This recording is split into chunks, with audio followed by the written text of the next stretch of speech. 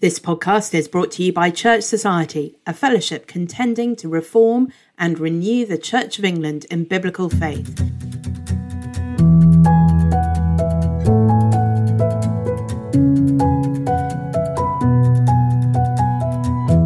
You'll find more information about Church Society and all the things that we do on our website, churchsociety.org.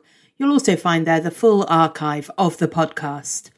Well, welcome once more to another Church Society podcast, and we're back looking at heresies, hopefully not committing heresies, not demonstrating them to you before your very ears, but looking at various things which traps, I suppose, pitfalls that we fall into if we're not careful. We've looked at something at Revelation. We've looked at something about who Jesus is, the nature of Christ, all those debates around his humanity and his divinity.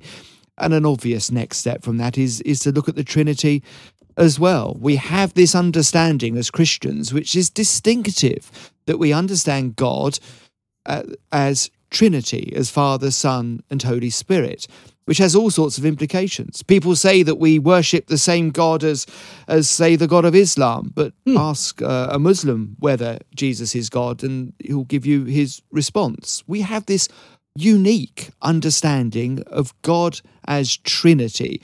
And so I suppose one thing we need to look at is, well, how might we misunderstand that? How might we get that wrong? How might we end up reducing God to something which he is not?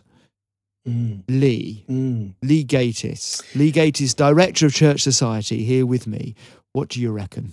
Well, I'm going to try not to fall into any of those heresies, Chris. I think one of the ways in which people often fall into heresy when we're talking about the Trinity is technically what's known as modalism, or sometimes Sabellianism, after one of the early church heretics, Sabellius, who tended in this direction. What is that? Modalism, the idea that God sort of first appears to us as Father, and then Jesus comes and he appears to us as Son, and then Jesus goes away, dies, and so on, and then God comes back as the Holy Spirit, and that's who he is now. And so that God some sort of is one and appears in these different modes, in three different ways throughout history, but it just sort of appears in that way and manifests and reveals himself that way.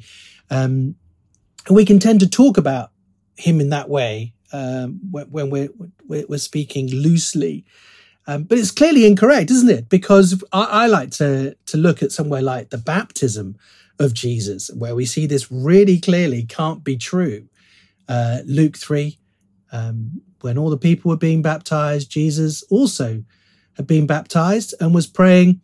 The heavens opened and the Holy Spirit descended on him in bodily form like a dove, and a voice came from heaven, "You are my beloved Son, with you I am well pleased." What have we got there? We've got the Son sitting there being baptized in the Jordan River, the Holy Spirit descending in bodily form like a dove, not as a dove, but like a dove, isn't it, I think? So the Holy Spirit is there, Jesus is there, and then the voice comes from heaven from a third person. "You are my beloved Son." So Father, Son, and Holy Spirit are all there together in this one act of to show us very decisively that God hasn't just decided to put on a different mask in the play of divinity and turned from Father to being Son, and then later will become Spirit. No, he's all three, Father, Son, and Holy Spirit, at the same time.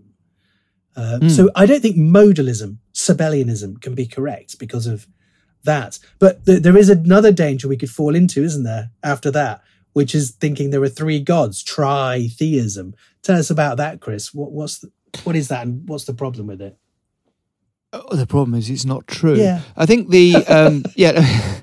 I mean, yes, modalism, we'll come back, because there's that other one which I found interesting with modalism, is that you've got that kind of chronological one, or you have a kind of one of roles. I can remember hearing of a church a denomination in Scotland, I think it was the Church of Scotland, but I'm being very cagey in case I've got that wrong, and I apologise to our Presbyterian brethren, but who were carrying out baptisms in the name of the Creator, the Redeemer, and the Sanctifier.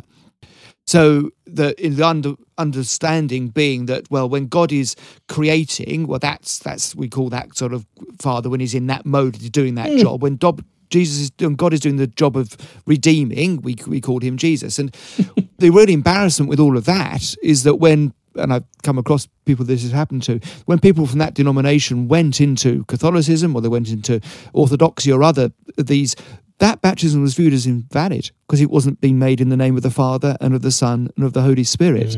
So, it's another form of this modalism, that God's called different things when he's doing different jobs. And I've heard this, people, from the pulpit. Well, it's the Trinity is a bit like me. When I'm at home, I'm a dad, so I'm a dad at home. And then when I'm stood here, I'm your vicar, so I'm that. And then when I see my wife, I'm a husband. So I'm one person, but I've got three kind of names of which I'm called. And that's modalism, Chris. It is modalism. It's not right. It's not right. But tritheism, to go back to what you were asking about, it would be an understanding that we have three gods. So you have God the Father, God the Son, and God the Holy Spirit, yes, but they don't share their being. So we end up with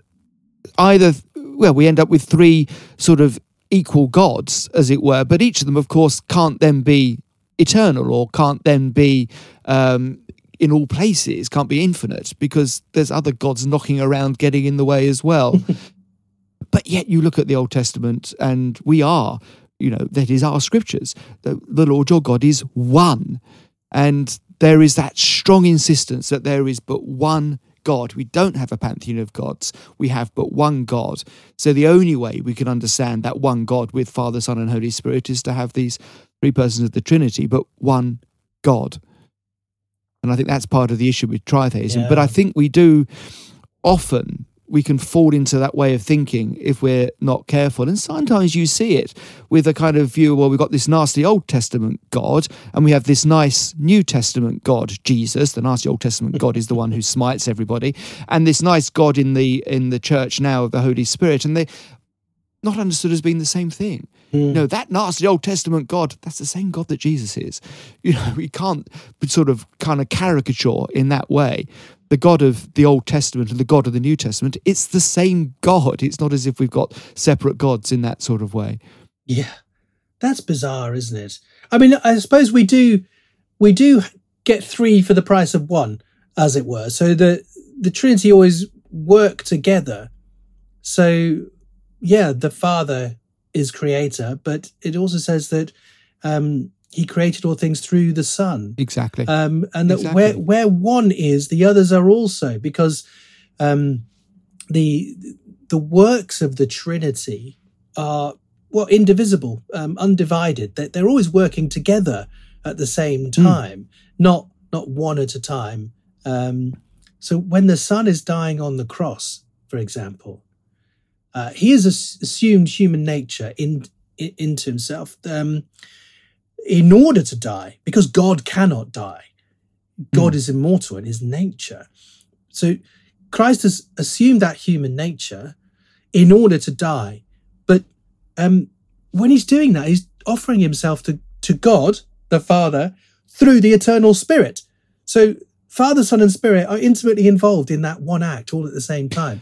And Scripture sometimes speaks of the resurrection as God, the Father, raising Christ, and sometimes Christ raised himself from the dead. I will raise, I have the power and authority to raise myself from the dead, he says. So I think they're all working together at the same time. The external works of the Trinity are indivisible. And it's important. You're absolutely right, because there was that infamous phrase of, we don't believe in particular understandings of the cross because it's cosmic child abuse. And but that is an act of tritheism, because the God the Father who's being satisfied, the Father who's receiving this great act of Christ is the same divine God as the Son who is offering. So just unpack it's not that as if they're acting separately. That's quite complex thought, really. I'll just unpack that. So some people have presented a view of penal substitutionary atonement, that Christ takes the punishment for our sins, as if Jesus is not God, that he's something else. And he's separate. Yeah, he's completely separate from God. And so that is the Father punishing the Son. That's child abuse, cosmic child abuse. But that is an inadequate understanding of what's going on, because yes, Christ is taking the punishment for our sins upon himself, but as God and man, not just as man or something. Exactly. And this is all happening within the Trinity, if I can put it in those terms. This is an act of God. I mean, our salvation is entirely of God. God the Father, can offer forgiveness on the basis of the works of God the Son. And yes, we have that distinction with the taking of human flesh, but to try and understand that somehow God the Father can punish God the Son separates them into two agents, a punisher and one being punished. But God is one. You can't separate God out in that sort of way. I don't see how that can work unless somehow you're trying to separate God the Son from God the Father. But you can't do that. And he was doing it through the eternal Spirit, as it says in the scripture. So we know the Spirit, the Father and the Son are one in this. They planned it together in eternity, we might say. They act together. They act together. And their plan is consistent, so that the Father chose us to be adopted as his children. He chose us, predestined us before the foundation of the world. The Son comes to redeem us in time. He came to die for us, and then the Spirit regenerates us so that we can believe and trust in Christ and follow him. There's a consistency with the works of the Trinity there. They're working together in this plan. It's not like one, the Father, he only elects a few people, but Jesus came to die for everybody. And the Spirit is available to all. So it's not like they have different plans and that Jesus is somehow more generous and open and universal than the Father, who has only elected a few people. But no, they have a consistent plan from eternity to eternity, if I can put it that way. And they act together in history to do that. It's interesting here, by the way, that we're seeing a connection here between doctrines of the Trinity and doctrines of salvation. That who Jesus is and how he relates to the Father and the Spirit has a direct impact on our understanding of what salvation is and how it's accomplished. That's interesting, isn't it? The doctrines all linked together like a web rather than just, single points.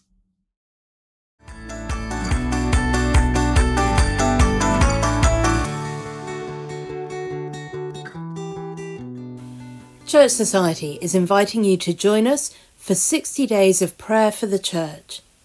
Beginning on Ash Wednesday and going all the way through to the end of the GAFCON conference in Kigali on April the 21st, we'll be posting daily collects taken from the Book of Common Prayer but in modern English, along with brief explanations and applications to the contemporary church.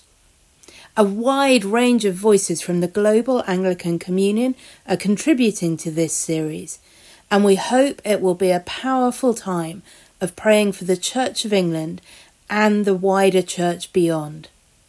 Join us on the Church Society website beginning this Wednesday for 60 days of prayer for the church.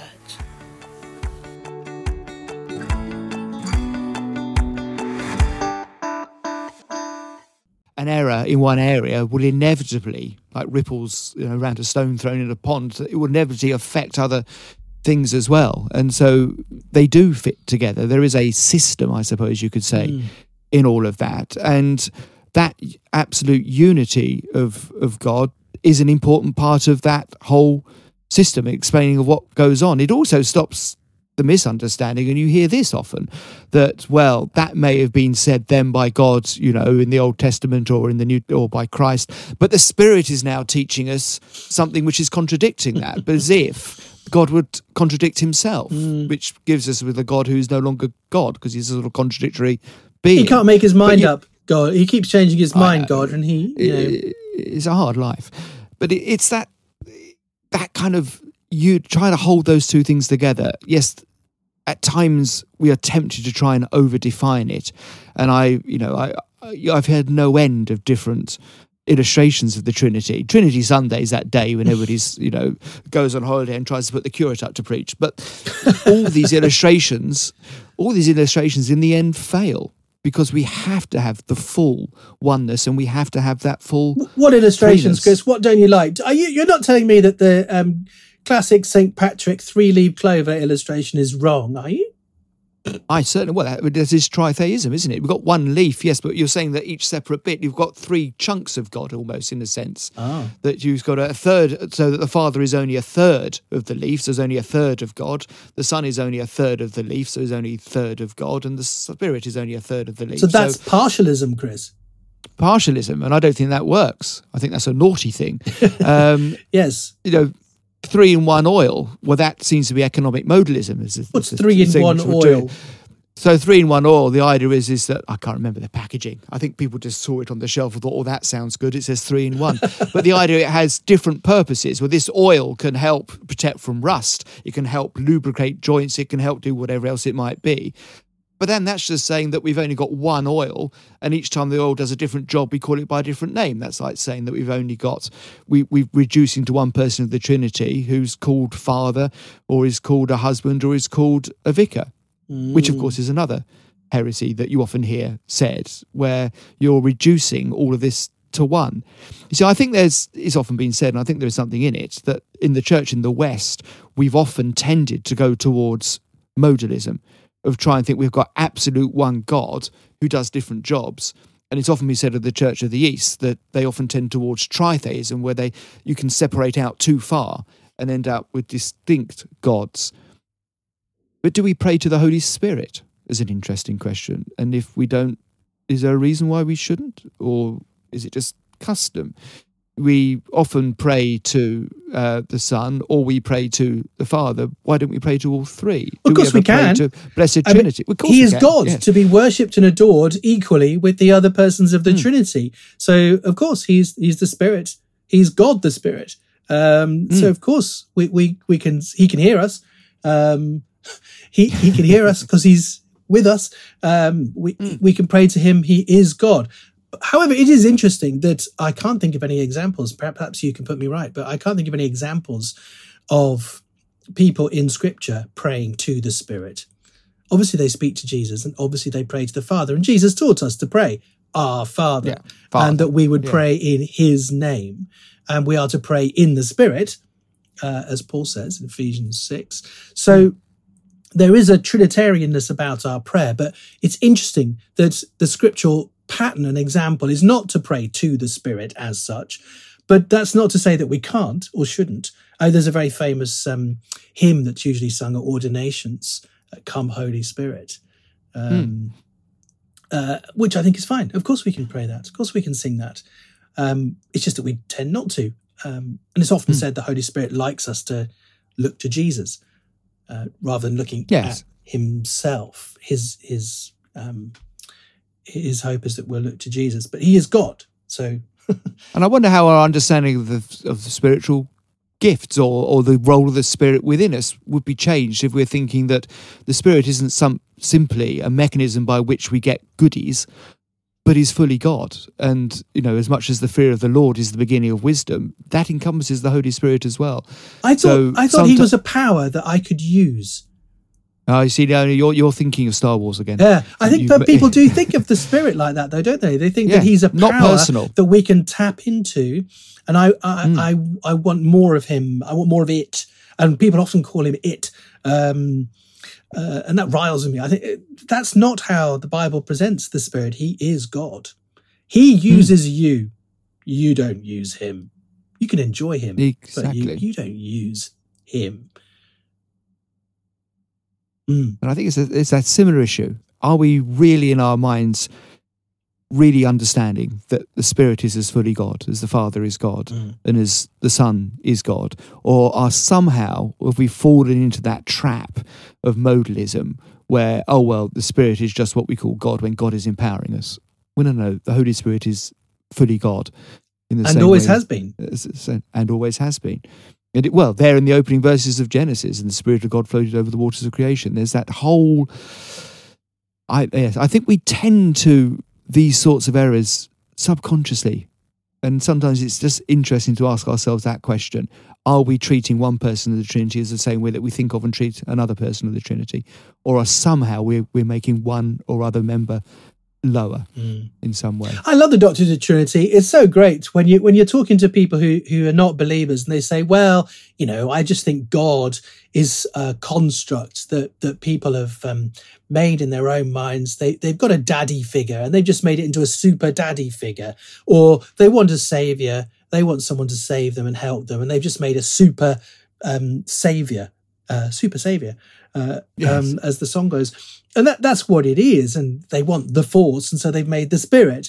And so we've made God in our own image, is what people accuse us of. And yet, none of us have ever made God in the image of the Trinity in that sense, have we? I mean, we're not. No one would have thought of that. Nobody would have made that up. No.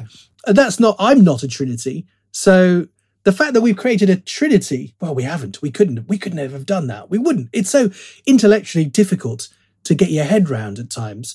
We wouldn't have invented that.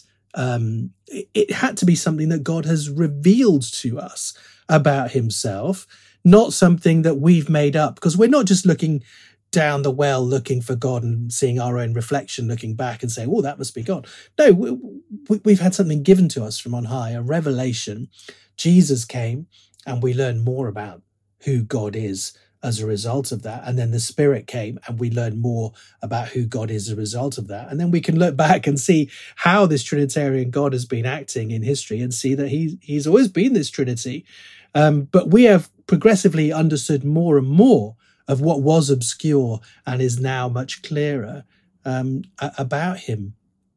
It's fascinating, isn't it? Fascinating. Well, it is. And as you say, it is there all the way through. In Genesis 1, you have the Father speaks, the word is spoken, and the Spirit hovers over the water, and let us make man in our image. Once you get to Genesis. So it is, as you say, it's all there, but it takes a further revelation in the person of Christ for us to get that. We are relying on revelation to understand any of this. And as you say, you wouldn't make it up. And it is, as you say, one of the comforting things about Christianity, that at points it's so difficult to sort of try and comprehend. You think, well, there must be something in it, because you wouldn't come up with this. You'd come up with something much, much more straightforward. You'd come up with understanding, well, you earn your salvation, because that makes good sense to us. You get 16 Boy Scout badges and then you'll get through the pearly gates. But instead we say that God graciously forgives those who trust in him. I mean, that's outrageous. So you wouldn't make that sort of thing up. Outrageous grace. Yeah, well, that's right. How do we fall into sort of casual denial of the Trinity? I think one thing I've seen and heard in churches sometime is that we're praying, we do the intercessions in church, and we start by saying, Heavenly Father, da-da-da-da-da, and then we thank him for dying on the cross for our sins. And I think, hang on. You're praying to the Father. The Father didn't die on the cross for our sins. That was the Son. They're both God, but the Father didn't die on the cross. The Son died on the cross. So that's patripassionism, to give it its technical word. The Father suffering the Father didn't suffer on the cross. Christ suffered on the cross. That's why he's the one with the human nature that he's assumed into himself. Chris, on that, did Jesus stop being God at the cross? Or did something happen to interrupt and disrupt the Trinity on the cross? I mean, he says, my God, you've forsaken me. So that must mean, mustn't it, that the Trinity is divided at the cross? Is that right? Or well, I think this is a real problem that we often have when thinking of all of this, is that we read the humanity of Jesus back into the divinity of Jesus. So, as you said, God cannot die. So Jesus dies in his human nature. That the Trinity is eternally the same without change. So there is no disruption to the Trinity in that sense, because otherwise we make God, the second person in the Trinity, less than divine. So you're saying that even when he's dying on the cross, Jesus remains God. And so as he's dying, he is still upholding all things by the word of his power at the same time, because he's still God. I think I am. I think this is what we are seeing, that we mustn't, which is going back to Christological stuff, we mustn't merge the humanity of Jesus into the divinity of Jesus. We mustn't think that at those hours between Good Friday and Easter Sunday, we shouldn't think that suddenly the Godhead is reduced by a third. The Godhead remains the Godhead throughout. I say Godhead, I mean the three persons of the Trinity. The Trinity remains the same because the Trinity is eternal and unchangeable and is more foundational than anything else that exists. Someone else I heard recently sort of suggested that the Trinity was disrupted as well by the incarnation. So at Christmas, Jesus was separated from the Father and the Spirit, and that this is a great thing. He was separated from Father and Spirit, and he took upon himself that loneliness for us, and that we should pray for others who are separated at Christmas time, because Jesus too was separated from his Father and from the Spirit at Christmas. But actually, it's better than that, isn't it? The gospel's actually better than that. I am in the Father, and the Father is in me, said the incarnate Jesus. That at all times, Jesus remained in the Father and the Father in him. That they remained together as the Trinity. That at no time was that fellowship disrupted, whether by the incarnation or the atonement, or at any other time. Well, we fall into the danger of tritheism again, that we've now got one detachable part of the Trinity. Yes. That can operate separately from the other parts of the Trinity. Yeah. Whereas we're saying, no, God is one. God is one. We know, we have the three persons, but God is one. And I think it's all too easy to do. This is the problem. And when we sing about it, when we hear about it and think about it, it is all too easy to do. But we have this understanding as a safeguard. We always have to ask ourselves, when I say this about Jesus, am I now falling into tritheism? Am I now falling into modalism? Am I separating the eternal Godhead? It's, as you said, we wouldn't have made it up. Yes. They're distinguishable. There's often a thing we need to help ourselves by thinking things can be distinguished, but that doesn't mean that they are divided necessarily. So we can distinguish the work of the Father and the Son and the Spirit. As I say, the Son is the one who dies. There's a distinguishableness, but they're not divided. They're at all times united, because otherwise, I mean, the universe would just crumble and collapse, wouldn't it, if the Trinity was divided and split? I mean, that just your mind would explode. The whole universe would just suddenly collapse if the Trinity was to be chopped up like that. So the gospel's so much better than people think. If they fall into these heresies, it's so much more bizarre. But then why do we expect God to be like us, to be easily comprehensible? Why do we expect him to fit with the rules of logic that we have established, perhaps? He is what he is, and he's revealed himself for us so that we can know him. And that's a wonderful, brilliant, beautiful thing. It is, absolutely. I was, as you were talking, was shocked by that in Colossians at the beginning, where Paul, talking about Jesus, says, and he is before all things, and in him all things hold together. And all things held together when he was on the cross. Yes. So we have there an example of the divinity of Christ continuing unchanging, continue to hold everything together, even though in his human nature he dies. But as you say, what a great thing that is, and what a great understanding that we have. But I think we do have a danger of just trying to reduce things to try and make them more understandable, or even to participate in the dread children talk, where you make things over simple and by mistake make them not true. Yes, that's a problem, isn't it, when we're doing children's talks? And obviously we want to teach the Trinity to children because we want them to know the true God. But we mustn't teach falsely while trying to teach them about the Trinity. Are there any other ways in which we think the doctrine of the Trinity can be helpful, Chris? Or shall I close us in a prayer of some sort? Well, that always sounds better than us talking, doesn't it, Lee? I think so. Praying is better than talking. I think so. Why don't I close this heresy half hour by praying the Collect for Trinity Sunday in the Book of Common Prayer. Almighty and everlasting God, who has given unto us thy servants grace, by the confession of a true faith, to acknowledge the glory of the eternal Trinity, and in the power of the divine majesty to worship the unity. We beseech thee that thou wouldst keep us steadfast in this faith, and evermore defend us from all adversities, who lives and reigns one God, world without end. Thank you so much for listening to this episode of the Church Society podcast. You can find the whole podcast archive on our website, churchsociety.org. Don't forget to subscribe to us on your usual podcast app, and we'd love it if you are able to leave a review or give us a rating over there as well.